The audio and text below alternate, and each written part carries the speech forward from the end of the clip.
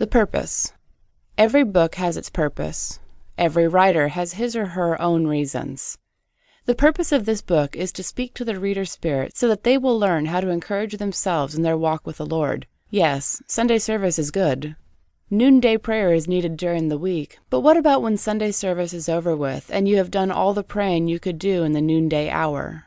What happens when those dark moments overshadow you during the midnight hour, and during the day it seems like everything that could go wrong did go wrong? What will you do? Will you look for a towel to throw in and call it quits? Or will you do as the scripture says to do in 1 Timothy 6:12, which states, "Fight the good fight of faith, lay hold to eternal life, whereunto thou art also called, and hast professed a good profession before many witnesses."